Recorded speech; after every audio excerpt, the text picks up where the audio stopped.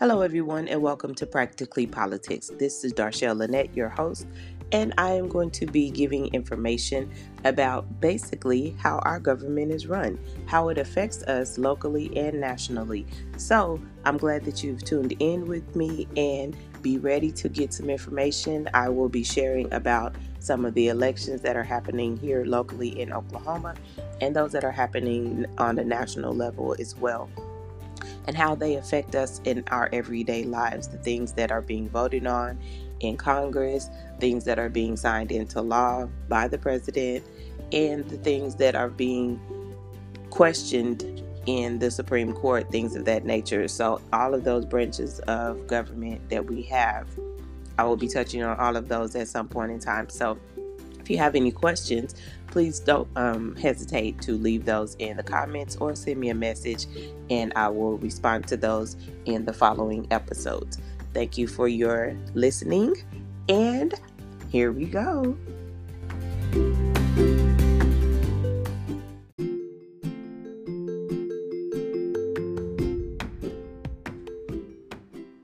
Hello, everyone, and welcome to the second episode of Practically Politics. I am your host, Darshelle Lynette, and we're going to be talking about the justices that are going to be up for retainment on the upcoming election, on the 3rd of November, and then State Question 814. So, in Oklahoma, we have justices that are going to be up for retainment for the Oklahoma Supreme Court, which are Matthew John Kane in District 1, Tom Colbert in District 6, and Richard B. Darby in District 9. All of those are going to be up for retainment. So basically they'll be voted on for another 6 years on the Supreme Court in the state of Oklahoma. I will say that I did try to look. I wasn't aware, but now I know that Oklahoma does not provide statistics for the Supreme Court caseload that they have. So we don't have any statistics on the judges, whether they're doing a good job or not, because they don't provide statistics, which is kind of weird to me. But so that's about the Supreme Court judges. And then we have the Oklahoma Court of Criminal Appeals judges that are going to be up for retainment, which is Robert L. Hudson in District 2 and Gary L. Lumpkin in District 3. And Judge Lumpkin is actually the head judge in the Court of Criminal Appeals currently. Then we have the judges for the Oklahoma Court of Civil Appeals, which is going to be Jane P. Wiseman in District 1, Office Number 2, Deborah B. Barnes, District 2, Office Number 1, and then Keith Rapp in District 2, Office Number 2. So all of those judges are going to be up for retainment. Again, I did not see any of the caseloads or anything like that. I couldn't get any stats on those. So if somebody actually knows where to find those, send me information in the comments or send me a message so I can try to find those and get those out to everyone. Now, in the next segment, we're going to be talking about State Question 814.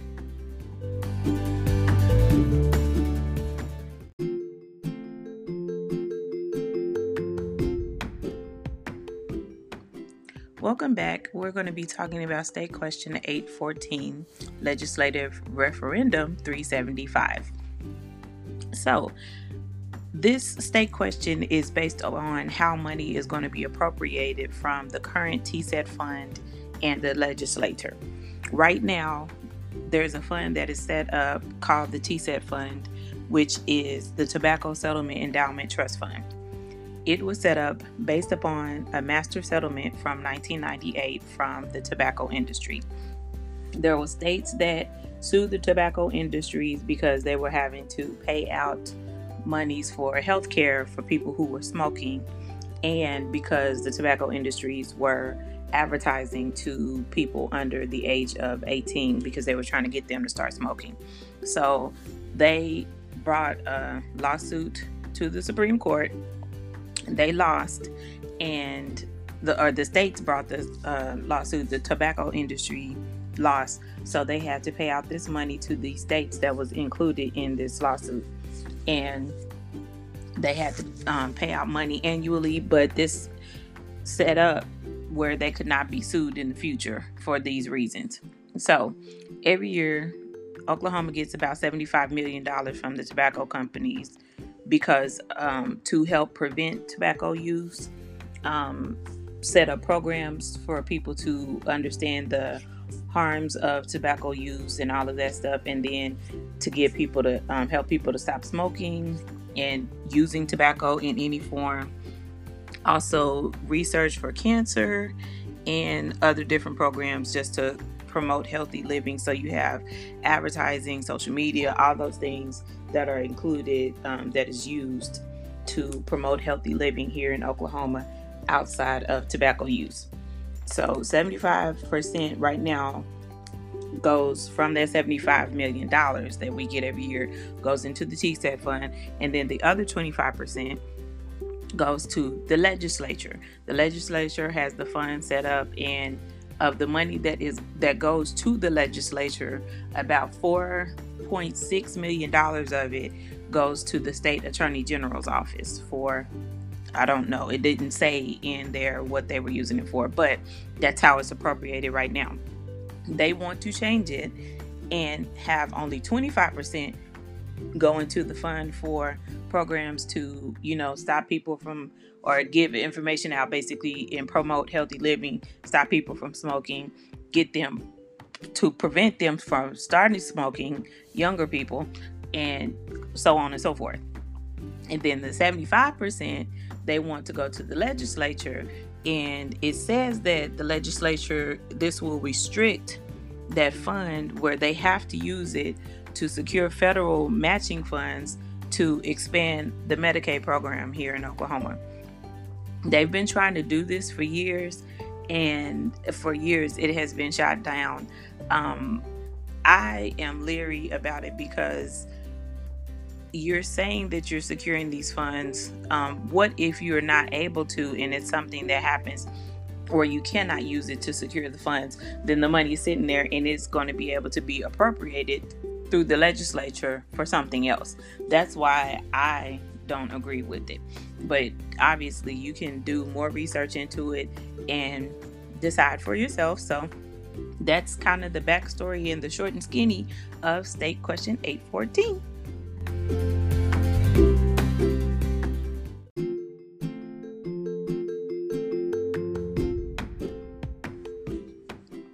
Okay, in this final segment, I'm going to talk about the Affordable Care Act to just give everybody some information because it was brought up during the presidential debate this past Thursday. Now, the Affordable Care Act, or it's under different names. The Affordable Care Act, Obamacare, is the same thing. It's Public Law number 111-148, and it was instituted March 23rd of 2010. And basically, there's some main things that people really look at when they look at the Affordable Care Act, and it states that a health plan is prohibited, from applying lifetime limits or annual limits on a dollar value of benefits for any participant or beneficiary after January 1st, 2014. So, you couldn't limit people from using a benefit that they had on their health care because they used it too much, because of a condition they may have had. So, some health plans, they limited you from using certain things a certain number of times or a dollar amount that you could use. The Affordable Care Act said that they could no longer do that because a lot of health plans was doing that because of pre-existing conditions. So in example, it could be like with me and my asthma, on health insurance, they could say, well, you could only end up getting, say for instance, you could only go to the doctor if you're having issues with your asthma. We will only pay up to $1,000 or something like that, and then anything after that you will be responsible for, or we would only pay 20% and not 100% of that because you have asthma and we know we're going to have to pay for that. some health plans did do that type of thing for pre-existing conditions, so that was taken out based upon the Affordable Care Act. It also prohibits health plans from taking coverage away from an enrollee. So if I had asthma and they felt like I was going to the doctor too much and they didn't want to pay anymore, they could decline health care. So that the Affordable Care Act stopped that. They could not impose any cost sharing requirements on preventative care, so and immunizations and well woman visits and child screenings and stuff like that. So some plans only allowed you to say that you had to put this amount of money in for us to be able to do this type of thing or cover this on some health plans or whatever. The Affordable Care Act stopped that.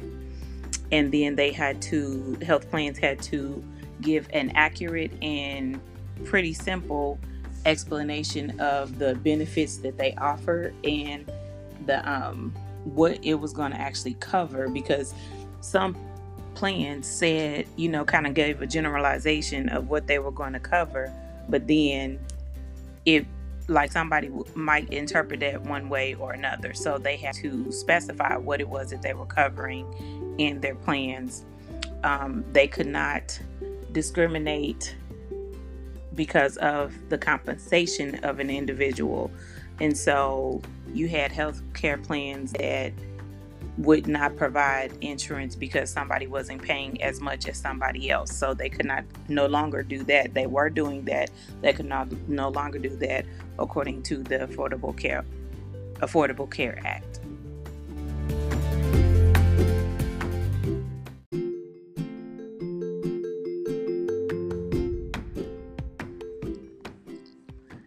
Okay, and some other notable items in the Affordable Care Act are the options to be able to stay on your parents' or guardian's insurance until you are the age of 26. Previously, on most healthcare plans that I'm aware of, the limit that you could stay on your parents' or guardian's insurance was either 23 or 24.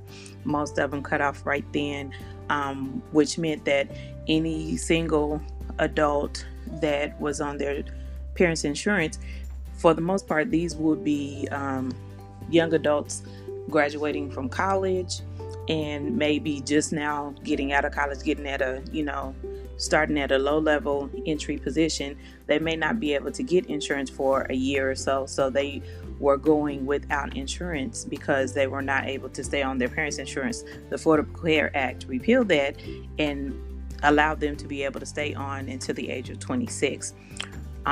There was also where the Secretary of Health and Human Services had to develop a reporting system for health plans to basically report on how they're doing.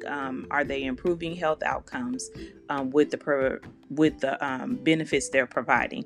Are they preventing hospital readmissions, which would say that if somebody had to go back and be readmitted to the hospital, would be like they may not have been able to get a scan that they needed the first time they were there, and so then they went home, got sicker, or did not get better, and then had to come back and be readmitted. And that could have been because the health care plan that they had denied them to be able to get a scan that they couldn't pay for out of pocket, so they just decided not to do it. So improve patient safety and reduce medical errors, so basically training in the medical field, and then promoting wellness and health. Promoting, if the healthcare plans provide coverage, then people are more apt to be able to go to the doctor, get those screenings that they need to get prior to getting sick. Most people who get sick, if they don't have health care, is because they could not go to the doctor to get checkups and stuff like that.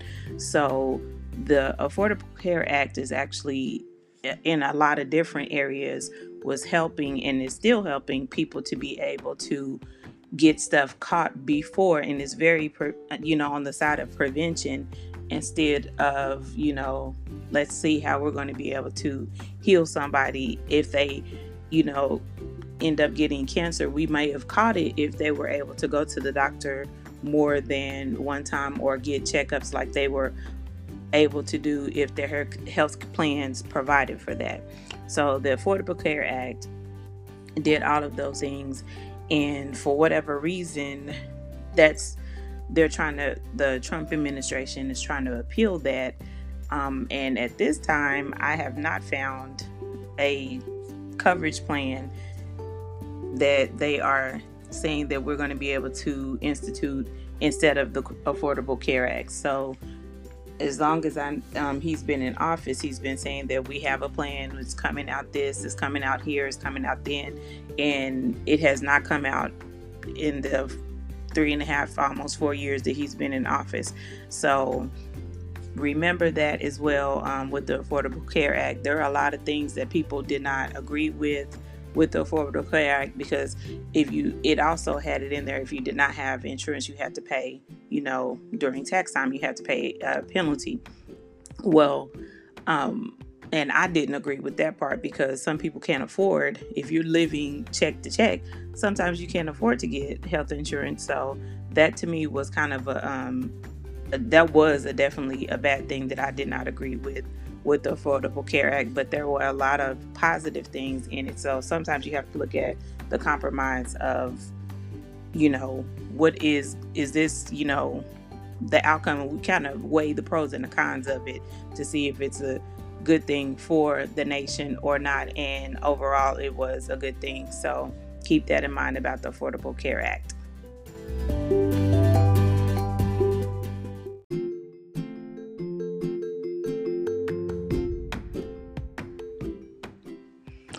Well, we've reached the end of episode 2. I hope you enjoyed it. I hope you learned some information that will help you to make an informed decision during voting time on November 3rd. I hope everybody goes out and votes, no matter how you vote, what political party you vote, what political party you're in, how you vote. I just want everybody to go out and vote, because it's such an important thing. So many people sacrifice for us to be able to do it. So I encourage you to do so. And I will see you next time on the next episode of Practically Politics.